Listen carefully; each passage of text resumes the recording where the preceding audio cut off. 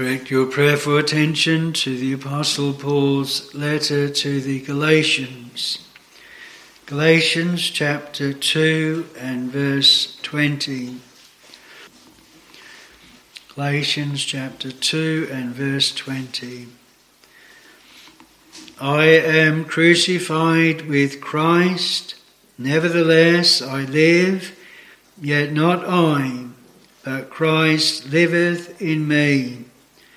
And the life which I now live in the flesh, I live by the faith of the Son of God, who loved me and gave himself for me. Galatians 2 verse 20.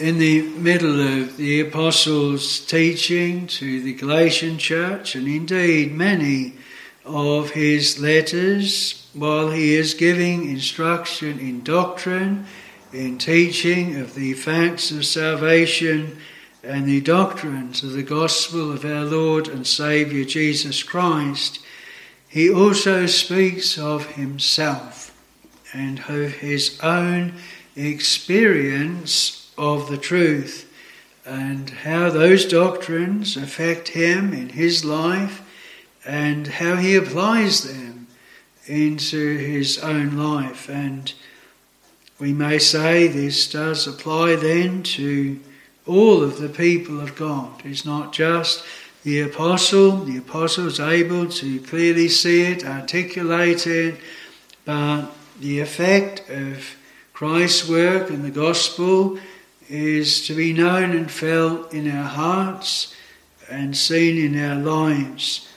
It's not just an interesting historical thing. It's not just something that we have in our heads and just doesn't touch our hearts or lives. The whole of the gospel, it speaks to us as sinners, those that are walking through this life, and we begin it as born in sin and shapen in iniquity, and just following after the flesh, after our own thoughts and our own desires and our own ways, consulting only ourselves. And yet, by the grace of God, those that are born again of his Spirit and those that are converted, they are brought to know, taste and walk in the precious truths of the gospel. It is a provision for sinners, not just for eternity, for heaven, but for life and for the daily conflict between the old nature and the new nature, our flesh and what it still desires, like we've sung, and the new man of grace. And so the apostle really in our text is speaking of how he identifies with the crucifixion of Christ, what that means to him and how it actually applies to his life. Now in this letter to the Galatians, the main point of application that he has to the crucifixion of Christ is concerning the law of God. The Galatians had received the gospel, and he speaks of this in the first chapter. He tells them of what Christ has done. Verse 4, who gave himself for our sins, that he might deliver us from this present evil world, according to the will of God, our Father, to whom be glory forever and ever. Amen. And so he sets forth in the first few verses a summary of the gospel, that substitutionary offering of our Lord Jesus Christ upon Calvary. And he puts it in the way, gave himself for our sins. But then he reproves them and he marvels that they so soon removed from him that called you into the grace of Christ unto another gospel, but he says it is not another gospel. And the whole point that he's dealing with the Galatians is they're looking back again to the law of God to be justified. Their deficiency in their trust in Christ, in the gospel, in what Christ has done, is seen in them leaning back to the ceremonial law, circumcision especially. But the apostle is very concerned that a man is not justified by the works of the law in verse 16, chapter 2, but by the faith of Jesus Christ. Justified means to be counted free from guilt, free from condemnation. Not justified by the works of the law, but by the faith of Christ, not by the works of law. For by the works of the law shall no flesh be justified. And then he says, for if while we seek to be justified by Christ, we ourselves also are found sinners, is therefore Christ the minister of sin? God forbid. And so on one hand, he's setting us free from the law. On the other hand, he's guarding against those who would say that there is no law and we can live lawless and live just as we like. And this is why, of course, we read the chapter in Romans 6, where the apostle had established that we are saved by grace and saved by faith, and then poses the question that shall we then sin that grace might abound? And he answers that again with identifying to the death of Christ, the crucifixion of our Lord Jesus Christ. So everything is coming back to that. Remember in Corinthians, he said when they had a party spirit and when there's conflicts amongst them, I determined to know nothing among you save Jesus Christ and him crucified. Really, the cross, our Lord Jesus Christ, his crucifixion, is the key, the secret of the Lord, which is with them that fear him. It's the central point, the answer really to all questions and puzzles and wanting to know how we can be saved, how we can be free from guilt, how we are to live, how we are to deal with sin that remains in our members, how we are to glorify God, how we are to obey God. Everything comes back to the crucifixion of our Lord Jesus Christ. And the apostle does this with letter after letter, answering many different errors that the Church of God and those in the churches were putting forth. He always comes back to Calvary and what was done there. We think of the beautiful chapter 1 Corinthians 15, where he dealt with the error that there is no resurrection of the dead, and how he proves all of the implications of taking up with that error. Very seldom is there just one implication of an error. Usually it affects many, many things. You think if someone was building a house and they made an error in the foundation of the house, that is going to affect that whole building. Everything in it, just one error. Not just the one bit, not just the foundation, but the building that is on it. Remember many years ago, one of the chaps I worked with over in Echuca in Australia on the border, New South Wales and Victoria, and he built a house, and they built the houses there on a slab of concrete. And the specifications said it had to be 6 inches thick, a whole floating slab on the ground. And then they built the house on it, wooden frame house. Built houses very different over there than here.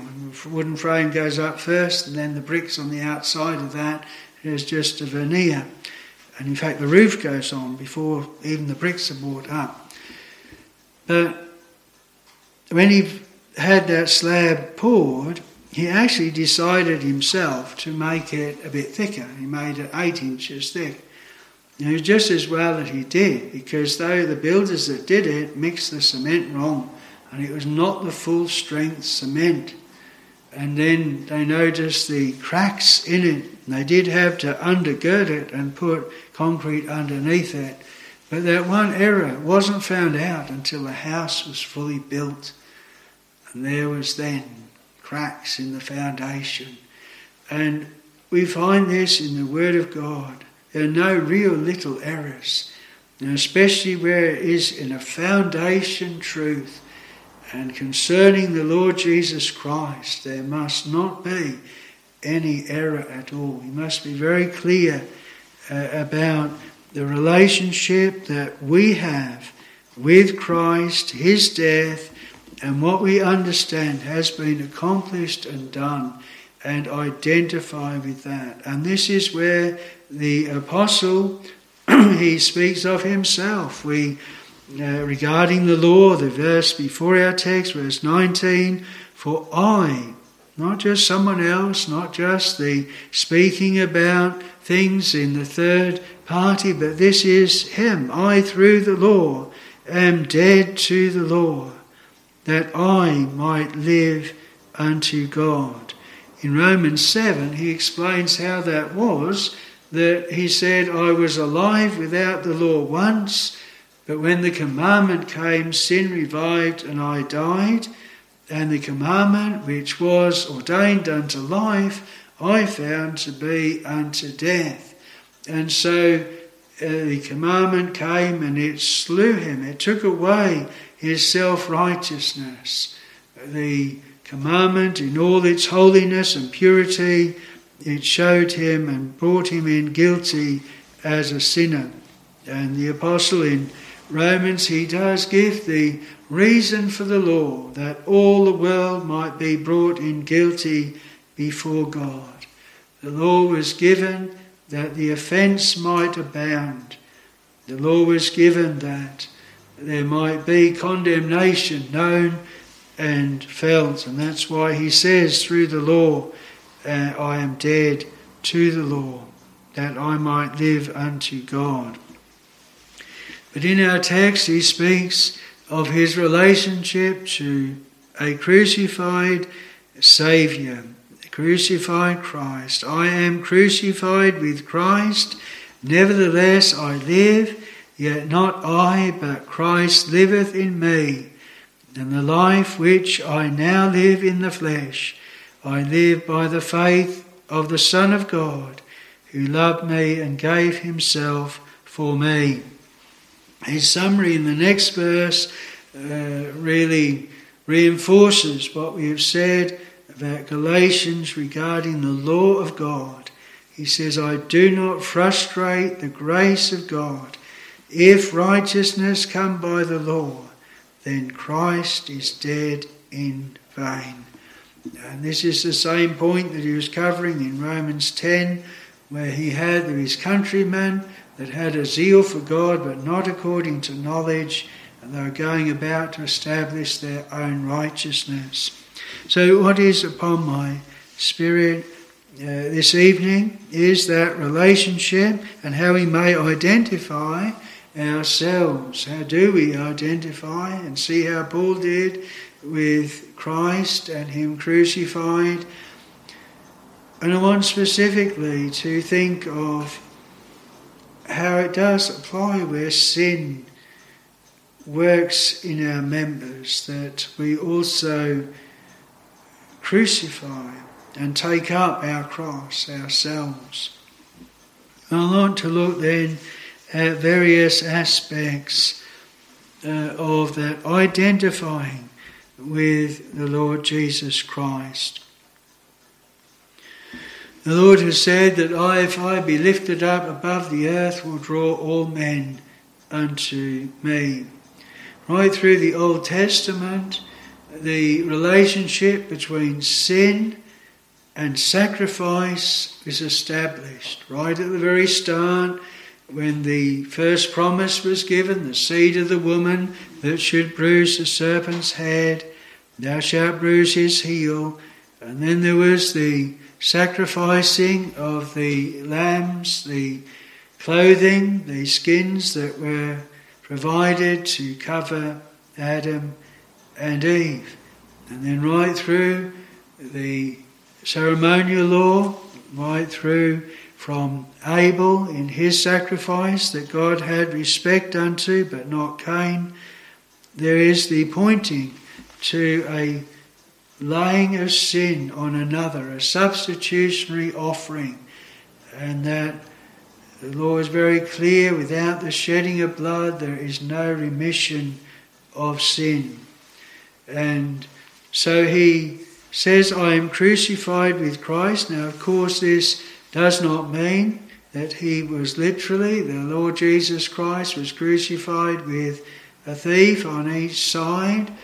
This is not speaking of the apostle literally being crucified with Christ at all, but what is put here, Christ died, and Paul really is saying here that he also died, or his old flesh died there, that he was crucified there. That's where his sins were put away. Instead of him dying, Christ died. But Christ died and he was made sin for us who knew no sin. And the apostle puts it in that way, that he so identifies with Christ as if he sees himself there. Christ is dying for him, but he died there. His old flesh died there. His sin was dealt with there. If there was no Christ and no substitution, then Paul would die for his sin. You and I would die for our sin. But we would remain dead, because the sentence against sin is death. The soul that sinneth, it shall die. And so our Lord, dealing with sin, he deals with sin, and our old man dies with Christ. He says, I through the law am dead to the law, that I might live unto God. But our Lord was crucified to fulfill the law, to satisfy the demands of the law, to satisfy justice, to appease the wrath of God. And the apostle says, I identify with Christ's death in such a way to say that I am crucified with him. My sins were nailed to his cross. My sins were dealt with there. They do not need to be dealt with by me fulfilling the law, by me dying, by me and my obedience to the law. Christ dealt with them, and I identify with that in a way of saying, I am crucified with Christ. And we may say that when Christ died, then the sins of all of his people were put away. They all, like those pots of small and great company, great volume, they all that were hung upon him, all fell off. And those sins that were laid on him, they were put away, they were dealt with. They were punished in his flesh, and he died once to put away sin. And yet he is said to be the Lamb slain from the foundation of the world in the purposes of God. And those from Abel to Christ all died in faith, as Hebrews 11 testifies, that Christ would come. They saw those promises afar off and they embraced them. But those promises, they centered in what the Lord would do at Calvary. If you and I are saved, then we will identify with Christ and his crucifixion. There will be our hope. It'll be like the Old Testament saints, that when the Lamb was being slain for their sin, they laid their hand upon the head of that lamb. They identified with it.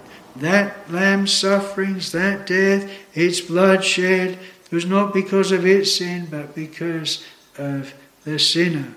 And they saw that death. They saw that suffering.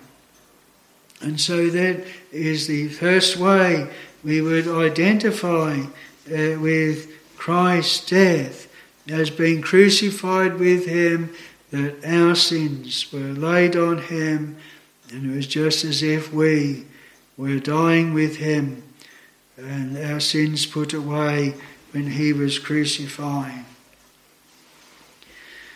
But then is identifying with Christ as being then dead unto the law.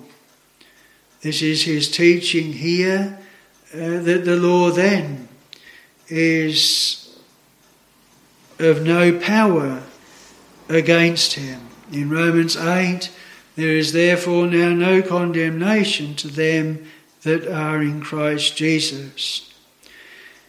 If we were to commit an offence that warranted a fine in this land, and while that fine was unpaid, that law would be against us. It would pursue us until that fine was paid. If someone else paid that fine for us, then the law would be satisfied and we would not be pursued by the law. There was nothing, we couldn't be held to prison, we couldn't be required to pay the fine again, we couldn't have anything held against us because that account had been settled. And the identifying with Christ is identifying with the law as being fulfilled in Christ.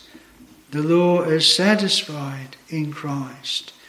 And the apostle identifies with Christ in that way, his crucifixion and his death. You're not under the law, but under grace. You're not lawless, not without law, and all his arguments regarding living holy and godly lives and upright lives, in Romans 6 and in other places, he says the law was made for not a living man, but a dead man, a transgressor, sinners. But the people of God, they are not looking to the law as giving them life at all. It has nothing to say to them in condemnation and in how to live. They look to the gospel. They look to our Lord Jesus Christ. And of course it is everything that is contained in the Holy Word of God that is to be the guide and direction for a child of God how to live. But as regards condemnation, as regards the debt, then there is being dead to the law. But then he identifies not only in death, but in life. He says, I am crucified with Christ, nevertheless I live.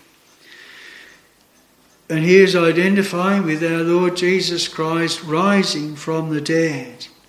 That is something we could never do if we were to pay and put away our own sin. If that could be so, we could not rise from the dead. But our Lord Jesus Christ himself was spotless and innocent, and that debt being paid for his people, the assurance of it. He hath given assurance unto all men, in that he hath raised him from the dead. So as clear as the apostle is identifying with his sins put away on Calvary, he's also identifying with Christ's life. Nevertheless, I live. You know, if we went back to Romans 7 and Paul was brought in condemned as a guilty sinner, if there was no gospel, if there was no hope some other way, if it was just hope in fulfilling the law, there would be no life. He would have died. Any soul that is under conviction of sin with no hope set before them in the gospel is just utter and black despair. But in the gospel there is hope, and it is in the risen Saviour. And so he speaks of a life, a new life. He says, nevertheless I live, yet not I. Not that old nature, not that which he once was. And of course with the Apostle Paul we have a very clear difference in his life before and after the Damascus Road. Those that identify with Christ identify with the old life as dead and a new life living. You do show forth the praises of him who hath called you out of nature's darkness into his marvellous light. Those that are risen with Christ in newness of life. And that's what the apostle identifies with Christ. And he said, yes, it is I, but it is not me. It's a new me. It's a different me. And how different it must have been to see Saul after that conversion as before. The lion turned into a lamb, and a hater of Jesus into a lover of Jesus. You know, with the man that was born blind, there was much questioning whether he really was the same man. And he says, I am. He says, I am. Once I was blind, but now I see. But I am the same man, but I am very different now. I have eyes to see now, I see now. In a spiritual way, God's children, they, at the new birth, they see, they hear, they feel. They are new creatures in Christ. They almost don't even bear any resemblance to what they were before. And so, again, it's identifying with Christ and a change that is wrought, that they are the same person, but a difference has been made. Job, he speaks of it, even thinking further of the resurrection, and he says, though after my skin worms destroy this body, yet in my flesh shall I see God, whom I shall behold for myself and not another. And he views that God will raise him up from the dead. It will be a completely different body. Like Paul reads to the Corinthians, the mortal body and yet a celestial body. And yet Job says it will still be me. It will still be me. Now, if we had a daffodil bulb and we planted that daffodil bulb that was all shriveled up and looking dry, and in springtime it came up, that daffodil would say, it is still me. I come from this same bulb. The butterfly flying around would say, you see that caterpillar a little while ago? It's still me, but I'm different now, I've got wings now. And I've changed, but it's still the same one, same thing. You have all of these illustrations in nature that show something of the creation, the resurrection, and the difference, and yet being the same person, but also the change by grace of being the same person, but a new creature in Christ, living in a different way, living a different life. And so the apostle identifies with our Lord in that way. We're not able to do that ourselves. It is created in Christ Jesus unto good works which God hath before ordained that we should walk in them. if the Lord has wrought those things in us, if He's made that change, brought us to see our sins laid on Christ at Calvary, that He has changed us and made us new creatures in Christ, dead to the law, alive unto God, then we should also identify with the Lord in the ordinances of His house. Some might think, well, what degrees should we have a knowledge of Christ or His work in us before we are baptized? Those who were baptized in the early church, they would have needed much teaching and much instruction to follow, especially the eunuch, and they weren't told, well, you've got to wait until you're able to recite the Westminster or Baptist Confession of Faith or be able to speak authoritatively on the Scriptures. No, it was those that identified with Christ, because that is what the apostle, we read it there in Romans 6, and he explains what baptism is. He says, know ye not that so many of us as were baptized into Jesus Christ were baptized into His death? Therefore we are buried with Him by baptism into death, that like as Christ was raised up from the dead by the glory of the Father, even so we also should walk in newness of life. And so in the ordinances of the Lord's house, in baptism especially, it identifies the candidate with Christ and Him crucified. His death and His rising again is a personal profession and dwelling upon these two things: what has been dealt with, the old life, the sin, and what is made a new creature, how they are then living in Christ and how they are a new creature in Christ. Old things passed away, all things become new.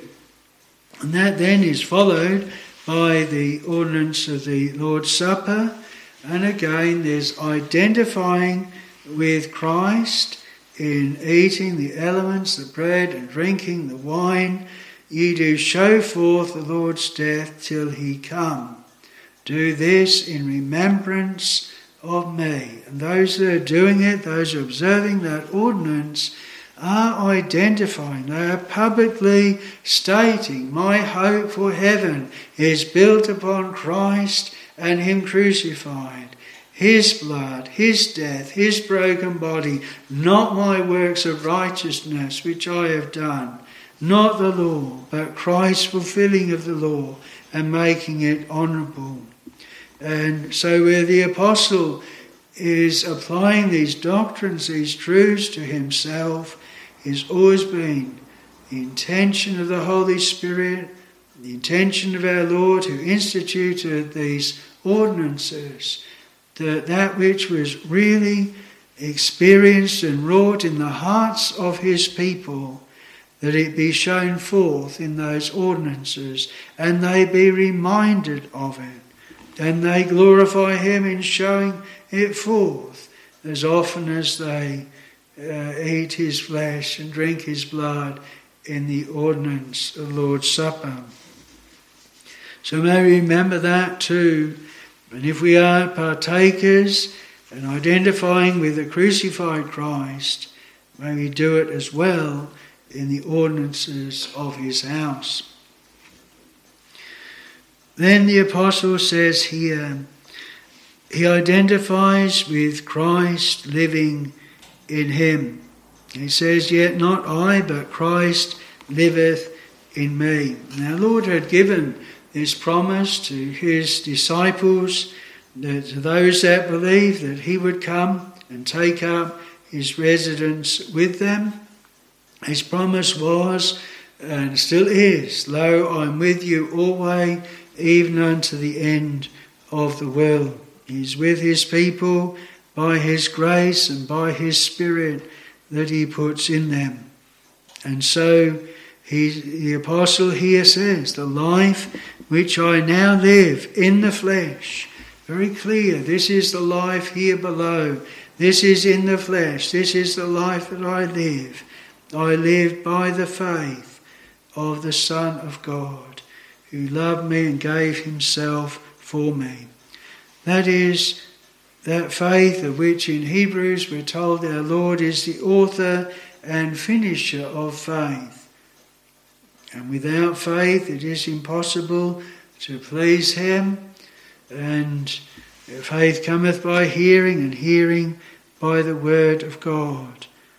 And it is vital that we have faith and are given that faith by the Lord. And faith sees what eyes do not see. It's a spiritual eyes. It's faith that looks back to the burdens thou didst bear when hanging on the accursed tree. Hope so guilt was theirs, the hymn writer says.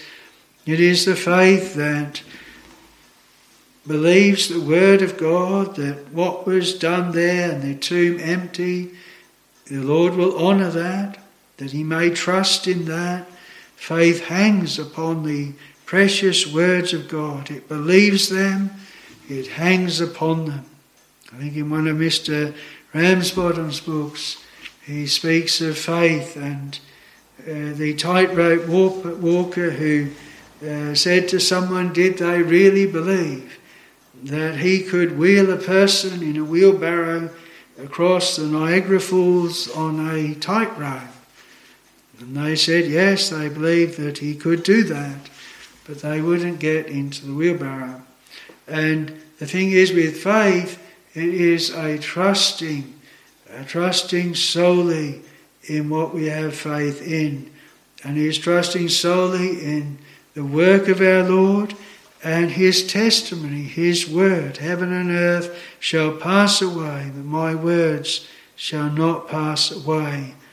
And so that life that he lived was in the faith of the Son of God, faith that was given him, and how that faith was tried. The many things that happened to him in the persecution with the Jews, in the shipwrecks that he had, in the times that he was taken by the Romans, in all these things that came upon him, he had this view that the Lord was ordering all things in his life. He says, I count not my life dear unto me. My life has been given to me as a prey. It's given to me from the dead. And he says in another place, ye are bought with a price, wherefore glorify God in your body and in your spirit which are his. And as Paul lived, and maybe as we live as well, it is by that faith that he has given. And may we remember this, that we mentioned that faith cometh by hearing.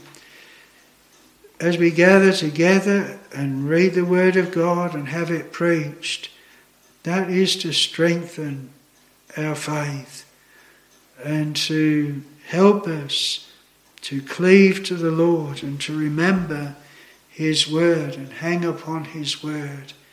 Faith is not an empty thing. It rests upon what the Lord has said and what the testimony of scriptures is to what the Lord has done. It is easy for us to say that we believe in the inspired, inerrant, infallible word of God. But unless the Lord gives us faith, we will never rest wholly upon it. There will always be a leaning to our old works, leaning to the works of the flesh, leaning to something that we can see, trying to add to Christ's sacrifice, trying to put something else to it, but it is Christ only, and that is the work of faith. Another identifying with the crucifixion of our Lord is the love of God. God commendeth his love toward us in that while we were yet sinners, Christ died for us. And in our text, the apostle says this, I live by the faith of the Son of God who loved me and gave himself for me. And he's tracing that love of the Lord in what he did. This is something that those that believe in a universal atonement can never say. Those that say, well, Christ died for everybody, and only those that believe and avail themselves of his sacrifice can be saved. And they can just believe of their own free will. But that takes away the very particular love of Christ. I lay down my life for the sheep, he says. He says to the scribes, Pharisees, ye are not of my sheep, therefore ye hear not my word. And greater love hath no man than this, that a man lay down his life for his friends. The Lord Jesus Christ fulfilled the law that demanded a just weight, a just balance, no more, no less. The Levites redeemed the firstborn of the children of Israel 1 for 1. And where there wasn't enough Levites, then they paid for the shekel according to the sanctuary for those that remained.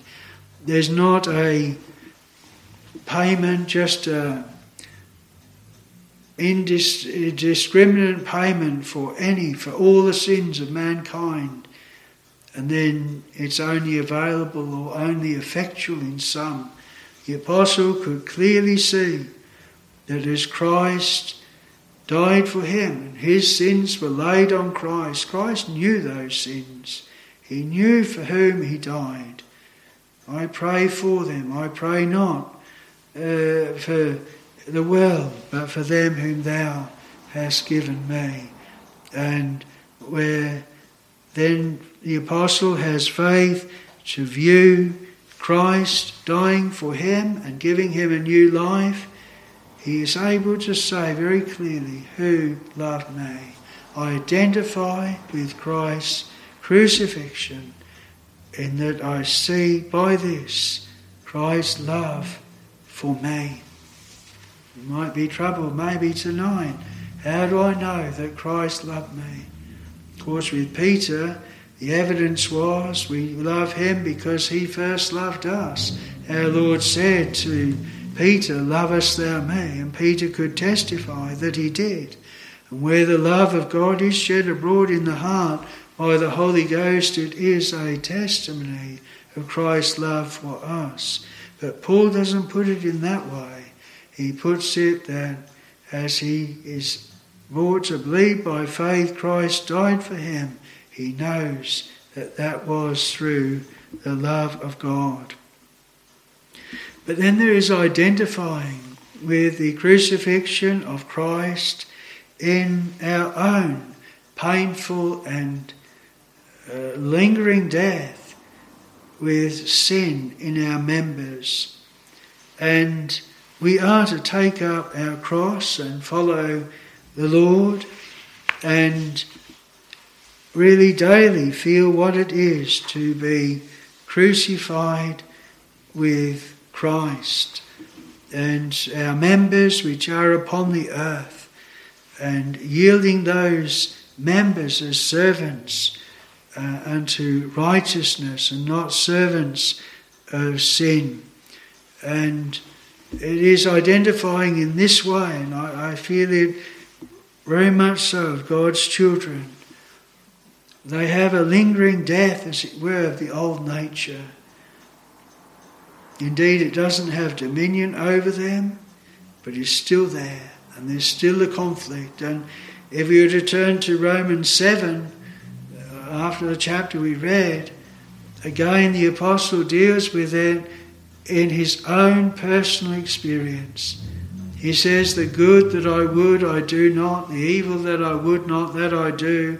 O wretched man that I am, who shall deliver me from the body of this death? His answer is, I thank God through Jesus Christ my Lord. There will be a constant battle between the two, and it's a painful crucifixion of the flesh.